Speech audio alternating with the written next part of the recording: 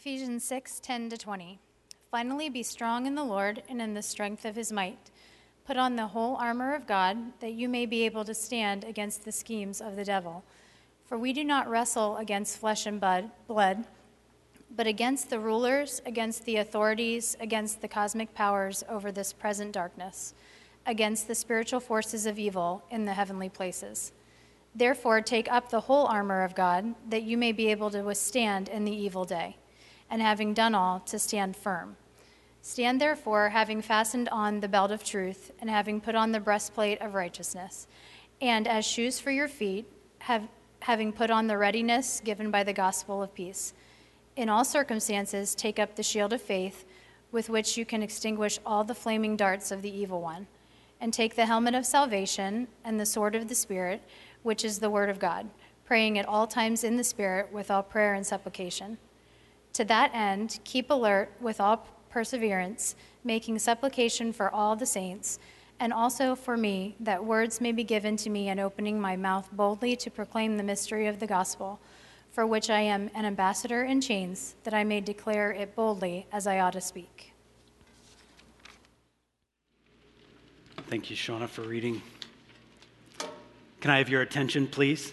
When someone says that, it gets your attention. You know, whatever I was doing, that person who is saying that wants me to listen in. And that is exactly what the end of Ephesians does. When we read the words, finally, be strong in the Lord, the seriousness of this text gets your attention quickly, which is helpful because I can have a tendency at times to zone out. And I definitely have a short attention span and can be easily distracted. So it's helpful when I read words like this that quickly get my attention and say, we need to listen. It's almost as if the professor or the teacher is saying there's a major assignment due. And then the teacher says, you need to listen really carefully now because I want you to include this. And if you don't, it's going to be a problem. You want to zero in. You want to listen. It's no time to zone out. You can't afford to do that. And when Paul uses the imagery of warfare, when Paul speaks of fire and evil forces and spiritual opposition, when Paul starts using words and commands like stand firm, resist, be strong, stay alert, it is meant for us to sit up and to lean in. We're going to go through this passage that we just read. We're going to go through it, Lord willing, over the next several weeks.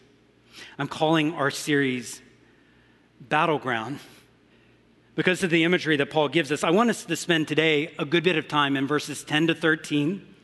So that's going to be our primary focus, but it's going to lay some groundwork today to help us actually look at piece by piece the armor of God that we're told to put on, to take up in coming weeks. Today, here's where we're going. I want us to ask and respond to 4 questions. I want us to ask 4 questions, and I want us to respond to them. And these questions aren't just, I think they're not just going to be helpful this week, but also going forward each week that we're in Ephesians 6 as we do a deep dive into this text. So let's start. Question number 1, where are we? From this text, we get a very clear answer. We are in a battle. Where are we? We are in a battle. You cannot miss that in these verses. We're in a battle. And because we're in a battle, we're going to find ourselves in an area of conflict that's a battleground or a situation of hostile opposition. That's the way a battleground is described, an area of conflict, a situation of hostile opposition. That's how a battleground works. And the sooner we realize that we are in a battle, the sooner we realize all of us are in a battle, the better we are. We're locked into a conflict because whether we know it or whether the 20,000 students at University of Delaware know it or whether the hundreds of thousands of people in Newcastle County know it, we are locked in spiritual conflict. Ephesians 6, verse 12. Notice what it says. It says, we do not wrestle against flesh and blood, but we are wrestling against rulers, authorities, cosmic powers, spiritual forces of evil. We wrestle, and the word choice there is intentional. This isn't something done at a distance, but it is to remind us like of hand-to-hand combat, close up. We're not fighting a battle from a distance, but we are engaged in it, and we're going to feel the press of it. We are in a battle, whatever it is. It's not from a distance. I want to get more specific about the battle. Where are we? We are in a battle. So on the battle, who is on what side of this battle? What is really going on here? On one hand of this battle, we have God's people. By that, I mean the people who belong to Jesus, the people who've been rescued by his grace, by his work on the cross. Some of you, Ephesians is your favorite book of the Bible, and one of the reasons why it's many people's favorite book of the Bible is all the descriptions of Christians, all the descriptions of those who belong to Jesus. It starts right there in Ephesians 1:1 when it says, you are saints, you are holy people. And you keep reading, and in Ephesians 1:19, you read, you are those who believe. And when you read in Ephesians 2:10, it says, we are God's workmanship. Other translations say his masterpiece. These are amazing descriptions. When you read in chapter 2, verse 19, it says, we are members of the household of God. Those who belong to Jesus in chapter 2 and verse 22 were said to be a dwelling place for God. In Ephesians 3:10, we're described as the gathering, the assembly, not just the one that like happens to meet at Ogletown on Sunday, but we are the gathering, the assembly. We are the church of God. When you read in chapter 5 and verse 8, we're told that we, the followers of Jesus, are children of light in a dark world. I mean, I've just given you a sampling of the different labels that are put on the people of God. And if this tells us anything, it should show us just how much God values his people. These followers of Jesus, though, these ones who matter so much to him we find ourselves in a battle, in an area of conflict, in a situation of hostile opposition. If you belong to Jesus, you are in a battle, and you will find life filled with all sorts of battlegrounds. That will happen. That's on one side of this battle. On the other side of this battle is a description of our spiritual enemy. So in verse 11, when Paul is writing about this battle, he says, there is actually strategies and schemes and methodologies of the evil one, the devil, our adversary. In verse 12, it describes what we are going through is a present darkness. In verse 12, in very descriptive forms, we read of spiritual forces of evil, forces of darkness. In verse 13, we read of an evil day that is coming, an evil day that could be upon us. This is the battle. On one side, we have the people of God. On the other side, we have the devil. But actually, you could pull it back even more. And Paul is not trying to scare you. I'm not trying to scare you either. But he is trying to make sure that we aren't oblivious, that we aren't dismissive, as if like, no, I mean, things just roll along. There are bad things that happen. There are bad people in this world. But Paul pulls it back just a little bit further and says, you're in a battle.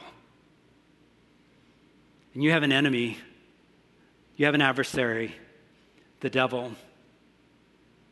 Actually, our enemies are described even further in the rest of Ephesians. In Ephesians chapter 2 and verse 2, he reminds us of our history. You once walked following the course of this world. There's another enemy, isn't it? The world system. What gets embedded in a world filled with sinners who are under the dominion of the prince of the power there. This is no joke. The spirit that is now at work in the sons of disobedience. So we, yes, have the devil, and we also have this world, but then there's another enemy that we all face as Christians, among whom we all once lived in the passions of our flesh. We have flesh. It carries out the desires of the body and of the mind, and we were by nature the children of wrath, like the rest of mankind. So notice the battle scene here, the battleground. You have the devil, and you have the world, and you have the flesh, all against God's people.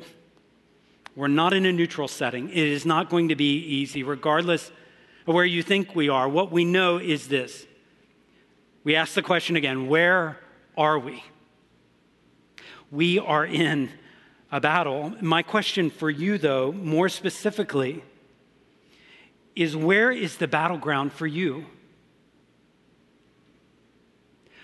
Where does the battle meet you?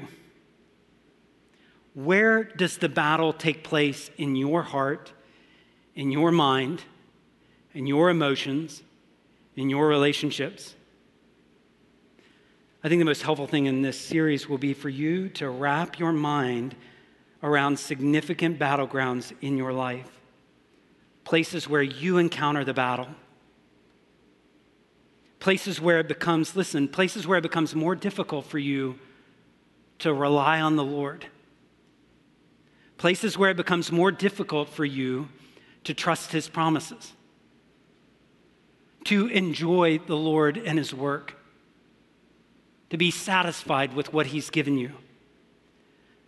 Places where you find it hard to hope and not grow weary. Where are those? I imagine it's different for each one of us. The set of battlegrounds that you faced this past week, the battlegrounds that I faced this past week. Where are we? We're in a battle. And I want to paint some battleground scenes. I don't know where all of us are, but I wonder if one battleground scene would be even here as you sit today. And it's hard to explain, but you've grown more and more discontent and unhappy with your life. And it's begun to work on you. You're easily frustrated. You're more disappointed than you've ever been in others. You're bothered by circumstances, and it's becoming less of something you deal with and more of something you are. And maybe you're asking, maybe you've even thought, is this all there is? Is this it? I wonder if another battleground would be a person sitting in a dorm room. They're 19, they're 20, they're 21 years old, thinking, how could I have messed up so many things at this point in my life? How could I not find a way out of this? Is this going to be what my life is now? I wonder where you face the battleground. I wonder if it could be in a place, like a total place you don't suspect. I wonder if it's as you sit in a chair, sit in a recliner, and you have your iPhone, and you find yourself endlessly scrolling, and you're scrolling, and maybe you haven't thought of it in these terms, but maybe that's a battleground because you find yourself more and more distracted. You've lost focus. Every time you scroll, you find yourself more bitter, more angry. The chemicals in your body, they fire at every sort of news thing you read, and it all seems bad, and it all seems frustrated, and you become someone different, and you know that's not what I want to do, and I don't want that to be who I am, but you can't even drag yourself away from the hours and hours and hours of endless scrolling. Or maybe the battleground is where you have begun to cross lines emotionally with someone. And you know what God has said. You know what God has said about sex. You know what God has said about marriage. You know what God has said about adultery. But you also know what you want. And the rationalizations come. And you care less and less about what God says, even though you know what He's said. And you begin to tell your story, the justifications come. This is just who I am. This is what I will do. Or maybe you're at a stoplight and all of a sudden a flood of grief comes over you, or a flood of anxiety comes over you, and you really don't know what to do, but you feel like you're losing something of who you are. Or maybe you're in a setting, maybe it's a meeting, maybe it's a class, where you begin to sense I think my conscience is going to get pressed here. And I think it's going to cost me to do the right thing. I don't think it's going to be easy. And you begin to wrestle, do I really want to pay that cost? I'm not sure I do. Or maybe the battleground is when you're lying in bed after a pretty tense family discussion that didn't go so well. You weren't at your best, but others weren't either. And you begin to think through it, just cast a long shadow on what the future is, and you go, I'm not sure this is going to go well. Where does the battle meet you? Does it meet you in a doctor's office? When you get the news and it's hard not to go like, God, I know you could. I don't understand what you're doing. You could, but you're not. You won't. You don't. What's going on? I could go on and on. I just want us to make sure we know we're locked in a battle, and it seems like there are just battlegrounds everywhere. And what I would ask you to do is identify 2 or 3 significant battlegrounds in your life. And I do want to say a word of caution here. This is what would be easy for me to do. Is as I think through battlegrounds, I could say, well, I just saw this thing about like some bad stuff going on in Idaho that it didn't sound very good to me, and that's the battleground. And I'm sure there are bad things going on in Idaho, as in every state and every country in the world. In this moment, I'm actually more concerned with what's going on in your heart and in your mind and in your soul, because you probably can't do much right now about what's going on in a million places, but what's going on here? What's going on in your head? Where does this battle meet you? Where are areas of conflict for you? Where are those situations of hostile opposition? Name it, and name it thoughtfully, and name it carefully. And I'd even ask you to go one more step, and that would be, if you think you have battlegrounds, surely those around us. I mean, Paul doesn't just address this to an individual in Ephesus. He actually addresses it to a church. Could it be that the people of God that are in this very room right now are going to be coming for help and are actually going to be coming with help? I wonder if there are battlegrounds in significant people in our lives. And maybe we jot a couple of those down and we pray. We say, Lord, I don't know what to do, but I know this person is going through this. And they matter to me, and I know they matter to you. Where are we? We're in a battle. Question number 2, though, is who is on our side? Who is on our side? And the answer comes loud and clear. The Lord is on our side. By that, I mean the Lord is with us and the Lord is for us. It's interesting, I'm watching some of the U.S. Open tennis, and it's a family tradition that goes back, I think, for several decades now. In tennis, you're not allowed to, they do it anyway, but you're not allowed to coach. You can sit in the grandstand, but in the match, you cannot coach.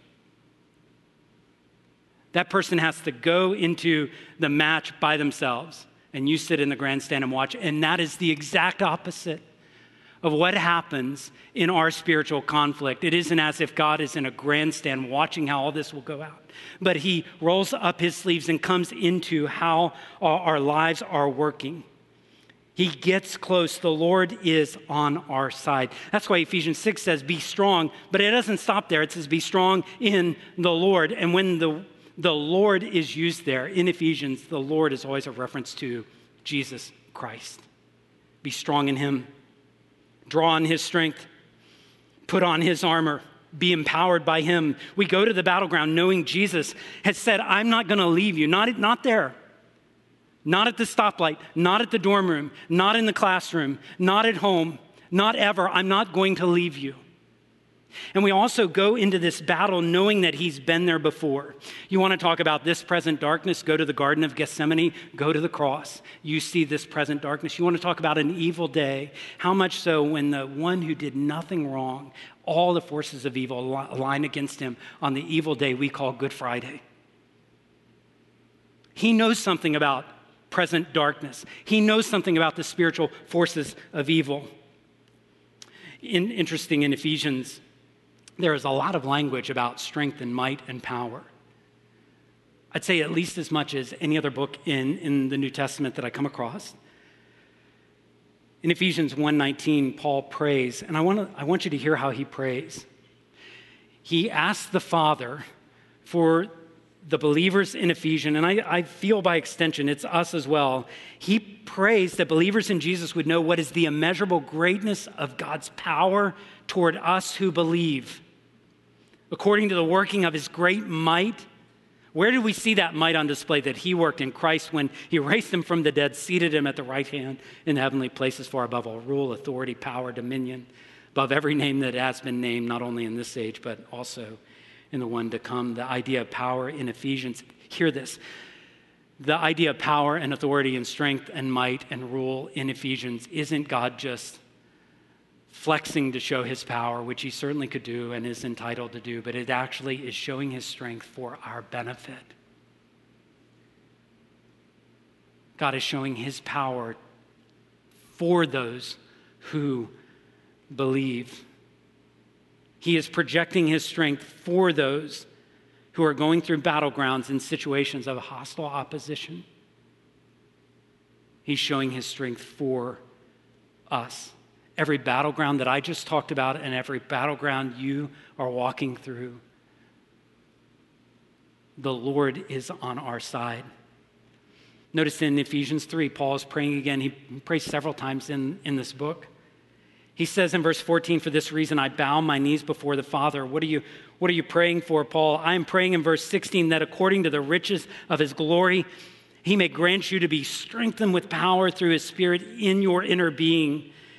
And then the chapter closes, now to him who is able to do far more abundantly than all that we could ask or think.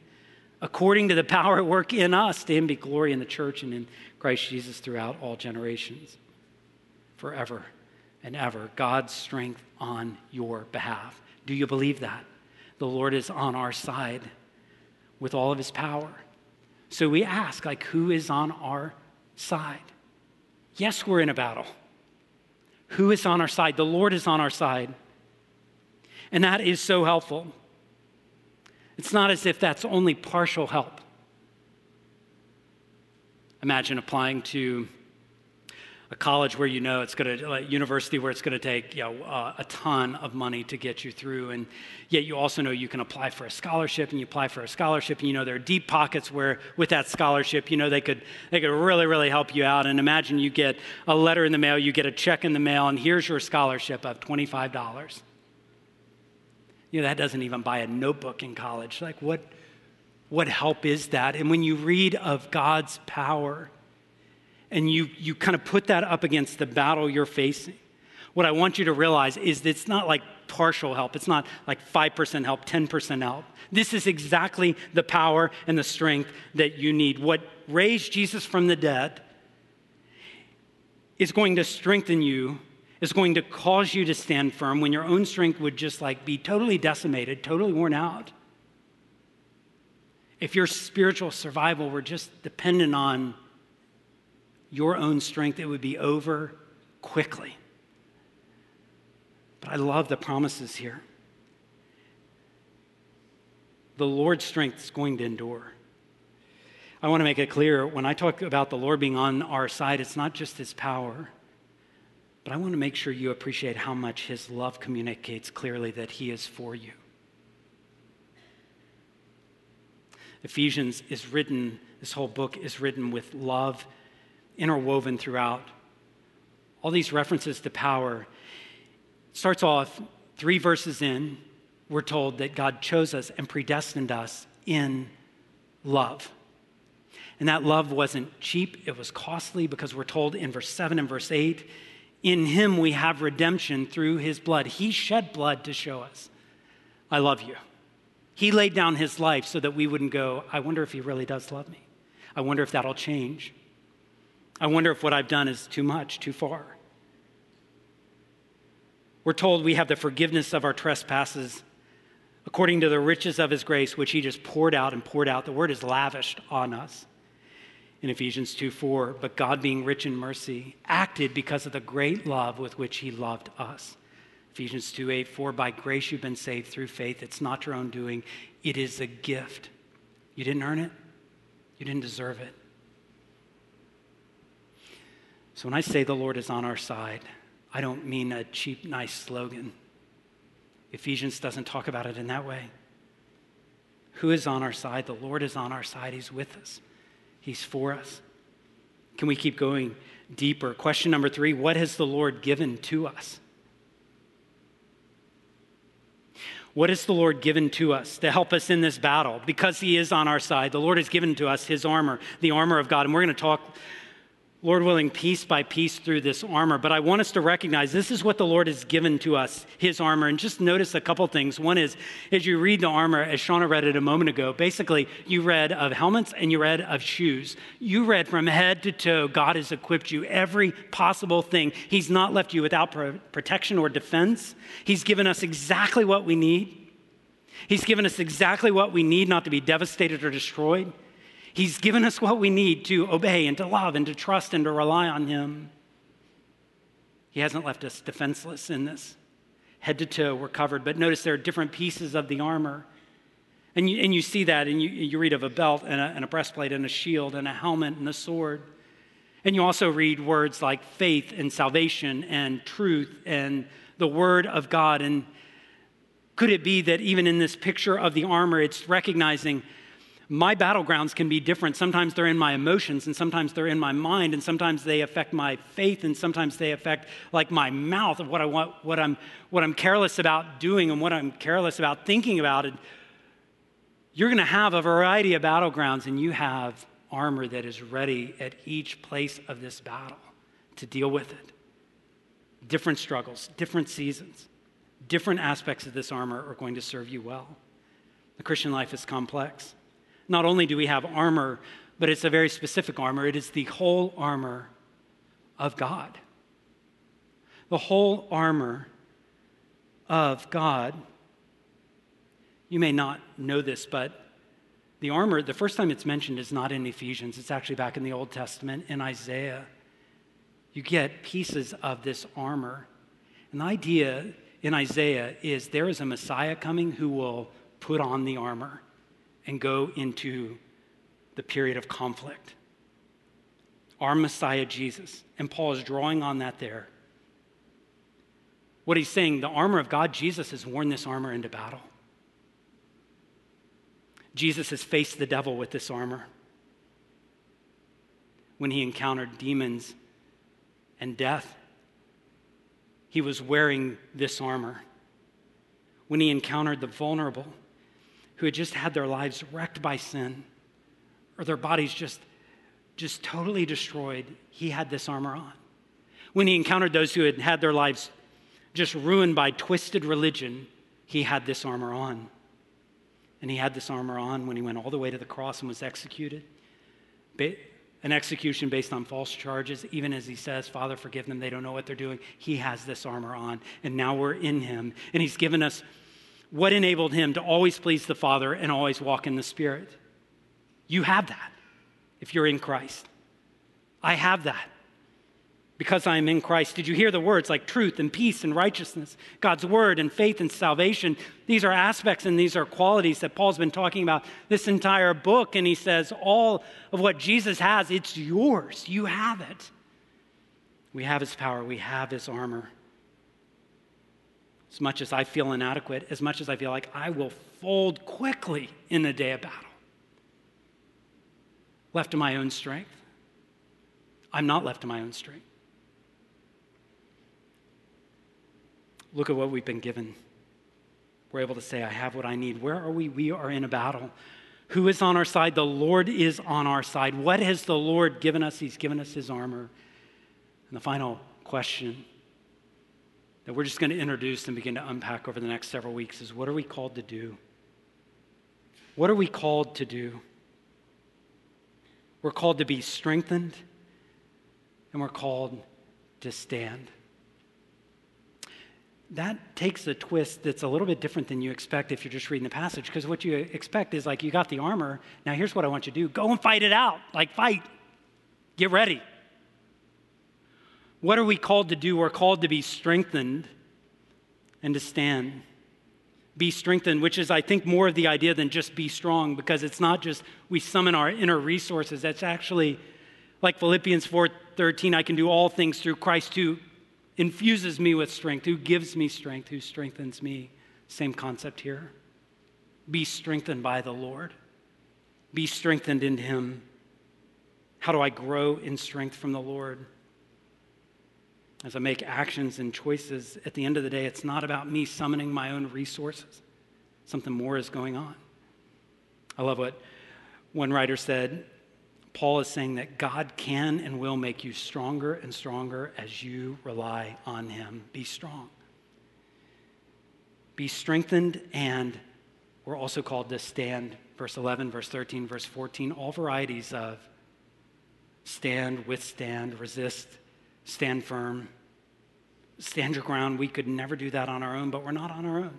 We're not on our own. We have marching orders in this battle. So much more we need to say. I feel like we're just kind of opening the door to what I hope is God doing some amazing work over the next few weeks. I don't just want to share with you messages. I want us to think about these things together. If you have some extra time this week, you can go to ogletown.org/battleground. And we don't normally do this, but I just feel very, very impressed that this needs to have deeper work in our church's life. And if you have time, I know some of you have Bible reading and you have a good routine, but maybe you don't. And there's some extra passages to look at, some extra places in Isaiah and even Ephesians where we're trying to soak a little bit deeper in that. And I'd invite you, we're going to update that each week. I'd love for you to spend time, ogletown.org/battleground, and that address will be up after our service. But here's what I'd like to do to close this. So I'm going to ask the worship team to come. But as we're closing, can I do this? Can we do something responsively? I want to ask the question, and I want us audibly to answer the questions that we've walked through. So can we have those questions up on the screen? I want to ask the question, and then I want us all together to respond. Where are we? We are in a battle. And who is on our side? The Lord is on our side. And what has the Lord given us? His armor. And what are we called to do?